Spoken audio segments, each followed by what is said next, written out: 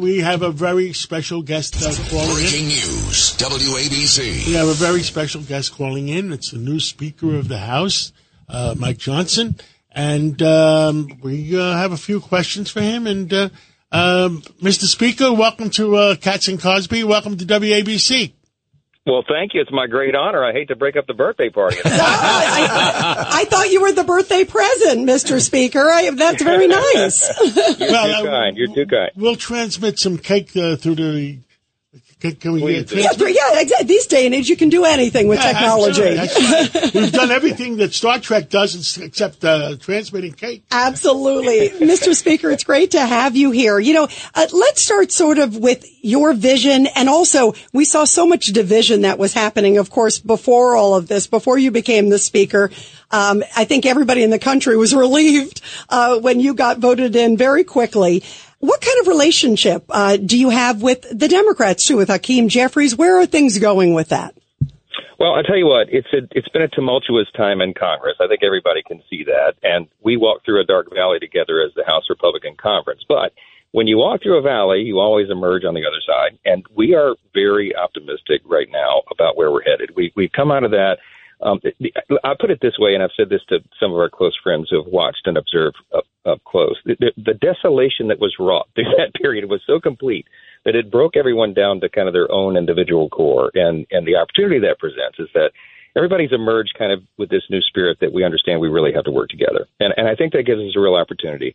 We were stuck together, you guys, for 10 straight weeks. And former Speaker John Boehner always had a rule. You don't keep Congress together for more than 3 weeks at a time because they'll start to get frustrated and wring each other's necks. And we saw that. Everybody's broken up now. We've gone home for Thanksgiving. They'll get a reprieve. We'll come back and regroup, and we'll run this agenda. And I am very, very bullish on the days ahead and the future for the country. What are some of the priorities for you, Mr. Speaker? Because, of course, I know you've just taken over. By the way, you wasted no time. I love the fact that right after you were selected, you were voted in, you came right out and said, listen, there's no time for a swearing-in ceremony. We got to get to work. And you did a resolution on Israel within hours. It was amazing. We did. We had to get right back to work. The House was effectively closed for business for about 3 straight weeks, and there's no luxury of complacency here. The hour is late. The crisis is great on so many fronts, and we had to address it. So we came out immediately with Israel. We came out right after that and passed, by the way, a bipartisan Israel support package that was the amount requested by Prime Minister Netanyahu, my friend, and we added a pay for, and that was kind of a seismic shift in Washington. Normally, we do supplemental spending without any pay-fors, but we recognize right now one of our primary objectives has got to be handling our nation's debt. So we can take care of our obligations, but we do it in a fiscally responsible manner. We have a $33.6 trillion debt, and so when you talk about our priorities and principles, the House Republicans are absolutely united on the fact that we've got to drive that down. The Treasury Department just announced about 2.5 weeks ago that we're going to have to borrow $1.5 trillion over the next 2 quarters just to keep the government in operation. This is not sustainable, so we have to fix it. While we're doing that, we're going to fight for more American-made energy so we can get back to energy independence and dominance that we had several years ago, secure our southern border. That's a big thing for the people, and change the way Washington works, because ultimately we have to do that to fix this problem and restore trust in the institution that we all serve in and love. We've been yelling loudly. I have, especially on Fox Business, Fox News, and WABC here, that Chairman Powell keeps raising the interest rates, and he's hurting the country instead of increasing our output on oil and bringing inflation down that way. Well, that's exactly right. And if you saw the beginning of this Congress, the first bill that we passed as a House Republican majority was H.R. 1. And there's a reason it was our first priority, first bill. It was on energy security, because we understand if you unleash American energy production and exploration again, then that ties directly to our national security. And a strong America is good for not only us, but for the entire world, for stability around the world. So you cannot overstate the importance of that.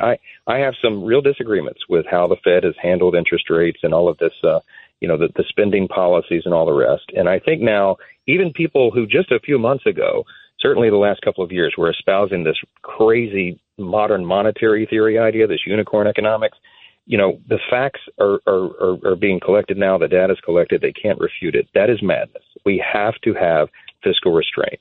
And it begins with being good stewards of the taxpayers' resources. And that's what you're going to see from our team from this point forward. Mr. Speaker, do you have a good working relationship with Hakeem Jeffries? Because I don't think the American people want extremism on either the left or the right to affect the way America goes. No, it's a great point. Hakeem has become a very good friend of mine, and I trust him. I think he's a good man. He and I see things from very, very different policy perspectives, of course. Our core principles may be a little different, but I know in his heart at the end of the day, he wants what's best for the country, and I do too. And so you saw that in before I took the oath of office, when I gave the speech from the House floor, from the Speaker's rostrum there, I said that right at the outset, that I look forward to working with Hakeem. And over the last few weeks, it's been a bit of a whirlwind, you guys, since I took the gavel 24 days ago, I think it was.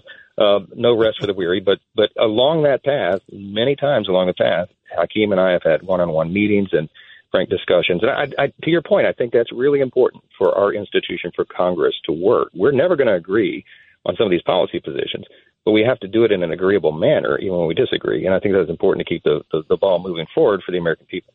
Well, Mr. Speaker, Ed Cox here, Chairman of the Republican Party. I see Hakeem Jeffries a little bit differently because we won 11 seats in 2022.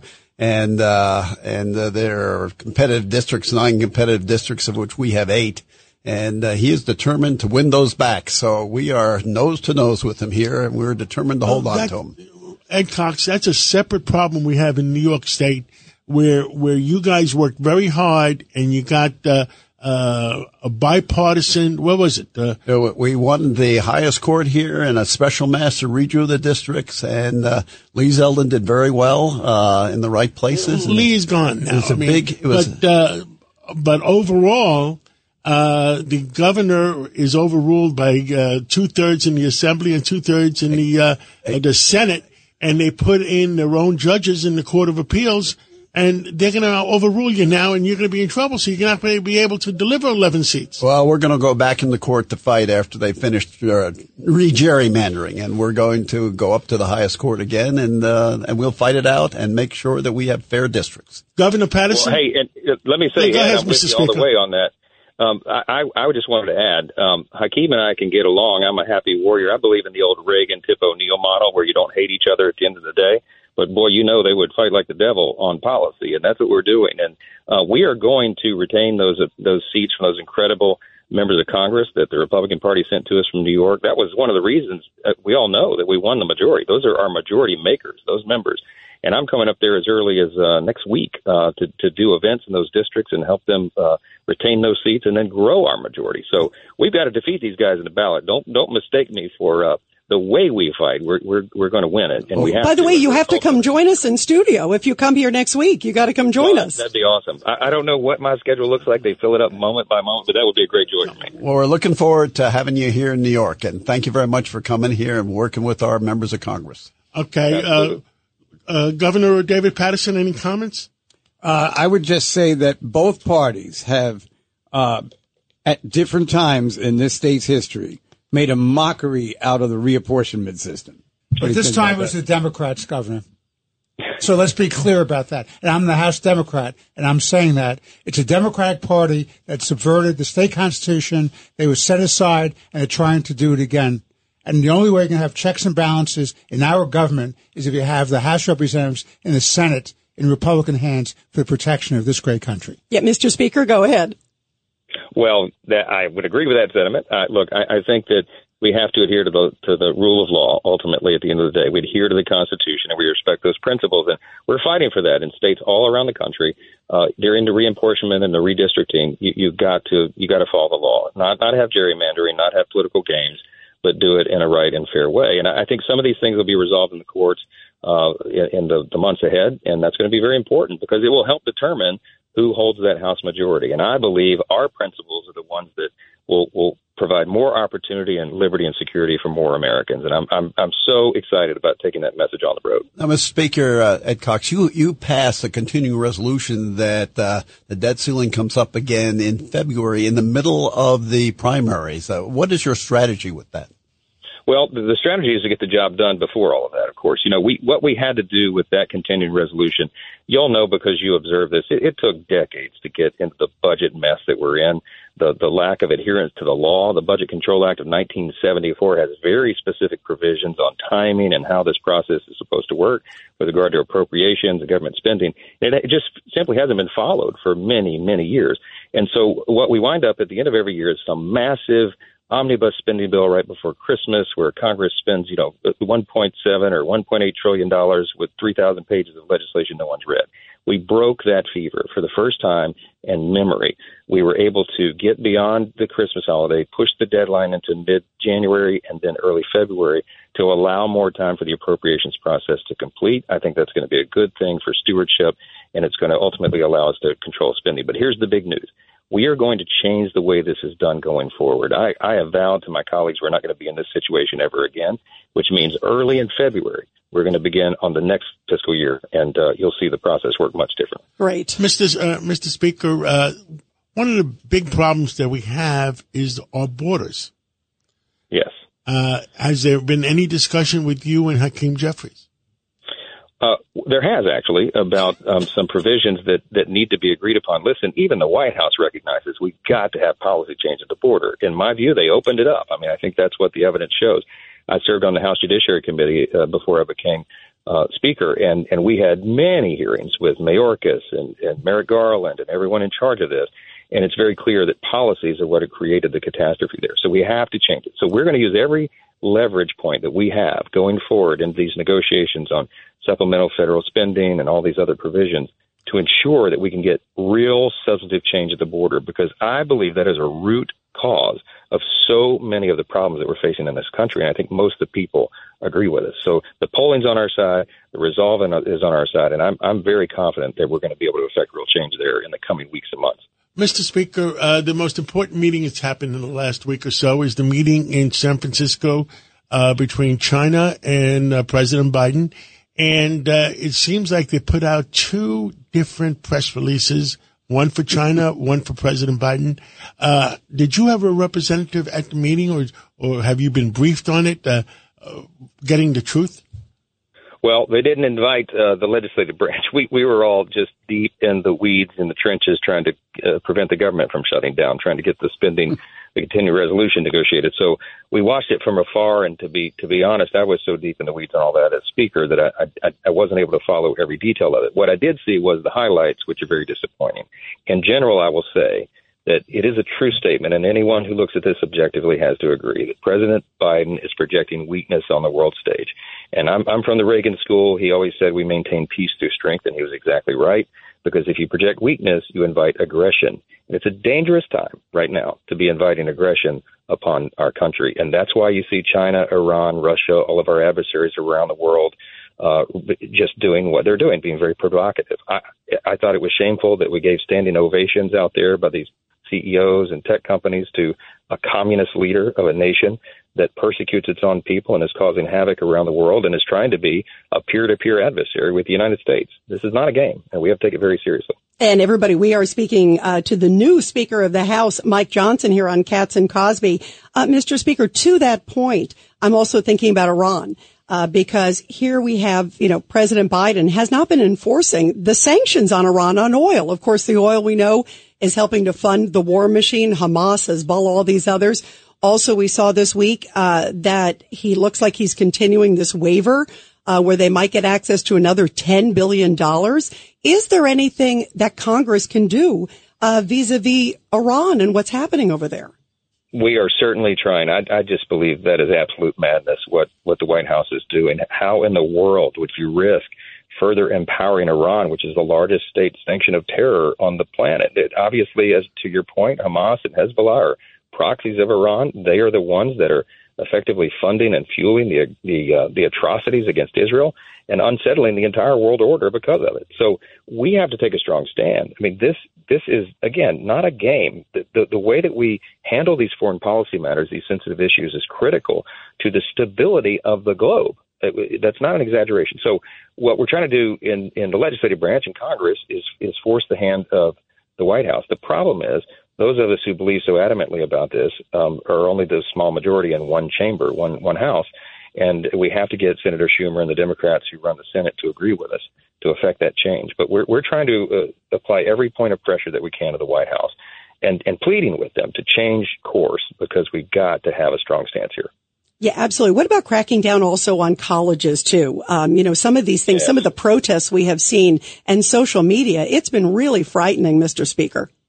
Well, it has. And you're going to see, as we continue to haggle over finalizing that supplemental aid package to Israel, which is about $14.5 billion, you will see some policy initiatives, I think, attached to that in the next stage. We want to crack down on some of that's happening. Look, we believe in free speech. We believe in the free marketplace of ideas. As conservatives, that's a critical principle to us. But at the same time, you cannot have universities and radicalized college presidents indoctrinating students and having them go out and engage in this activity that is turning violent on some of these campuses.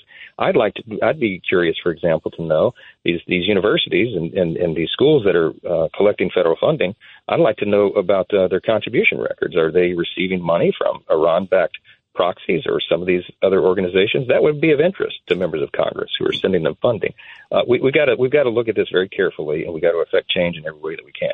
Mr. Speaker, I understand a lot of foreign governments are giving a lot of money to some of these universities that are indoctrinating our kids. They are. I think that's beyond dispute. We don't know the details, or probably enough of the details of that at some of these universities. But I can tell you that there is a increasing amount of interest on the part of many members of Congress about those details. It matters. And I'll tell you what, moms and dads who are out there across this country who are sacrificing to send their kids to these colleges and universities, they think they're getting educated. They're finding out now it's more indoctrination than education. And that is a great frustration of the people of this country. And we really need to look at what we can do to change those policies and change that trajectory. It is not healthy for our republic. And everybody, we're talking to the new Speaker of the House, Mike Johnson. Judge Weinberg, you have a question. Mr. Speaker, I'm very concerned because you raised the issue of indoctrination. I'm very concerned about TikTok, which is controlled by the Chinese communists, and what they've been doing to our young people who seem to get all their views and all their news from TikTok. And it's all about shaping a narrative, and it's an anti-American narrative. What say you? Yeah, I agree with you, Judge. I don't think there's any dispute about that. And, they have very powerful lobbyists on Capitol Hill, and they're trying to protect their market share and their interests. But in my view, they have a very negative influence upon our culture, our society, particularly our young people. It's a dangerous thing. And if you look at the disparity with how they use that tool in China and how they use it and exploit it in America, you can see very clearly what it's about. In China, the young people are limited to, I think it's like an hour a day, and all they get is positive reinforcement propaganda stuff about hard work and how great China is and how evil everyone else is. And over here, it's complete trash, most all of it, right, that our kids are exposed to. So it's something that parents have to be very wary of. They need to monitor their kids' intake. And in the meantime, I think lawmakers need to look very carefully about what we're going to allow on these platforms, because it is, again, one of these root causes to so many societal ills. Mr. Speaker, last question. One of our biggest concerns that we've talked about on WABC here is Washington is for sale. And it's so much money rolling into Washington. What can we do about legalizing the money that's coming into Washington? Well, that's a big, important question, and there's lots of details. And we could spend a half hour drilling down into some of the subparts of that. But I'll just tell you as a general notion, I think the members of Congress have to commit on both sides of the aisle to restoring truth and transparency and trust in this institution. We're in a constitutional republic. We're only 247 years into this grand experiment in self-governance. And the founders, when they set it up, they didn't know how long it would last.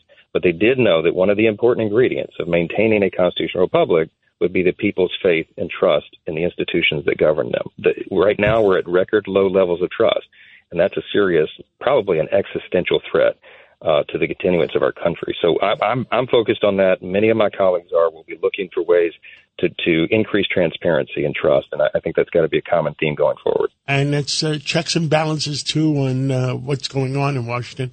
Mr. Speaker, I want to thank you for coming on today on WABC, and our microphone, which goes around the world, welcomes you anytime, and thank you. Yeah, thank you very much. And thank you for joining me on my birthday, too, Mr. Speaker. I was going to say, happy birthday. Happy birthday. What a great day. God bless you all. Thank you so Thank much. you.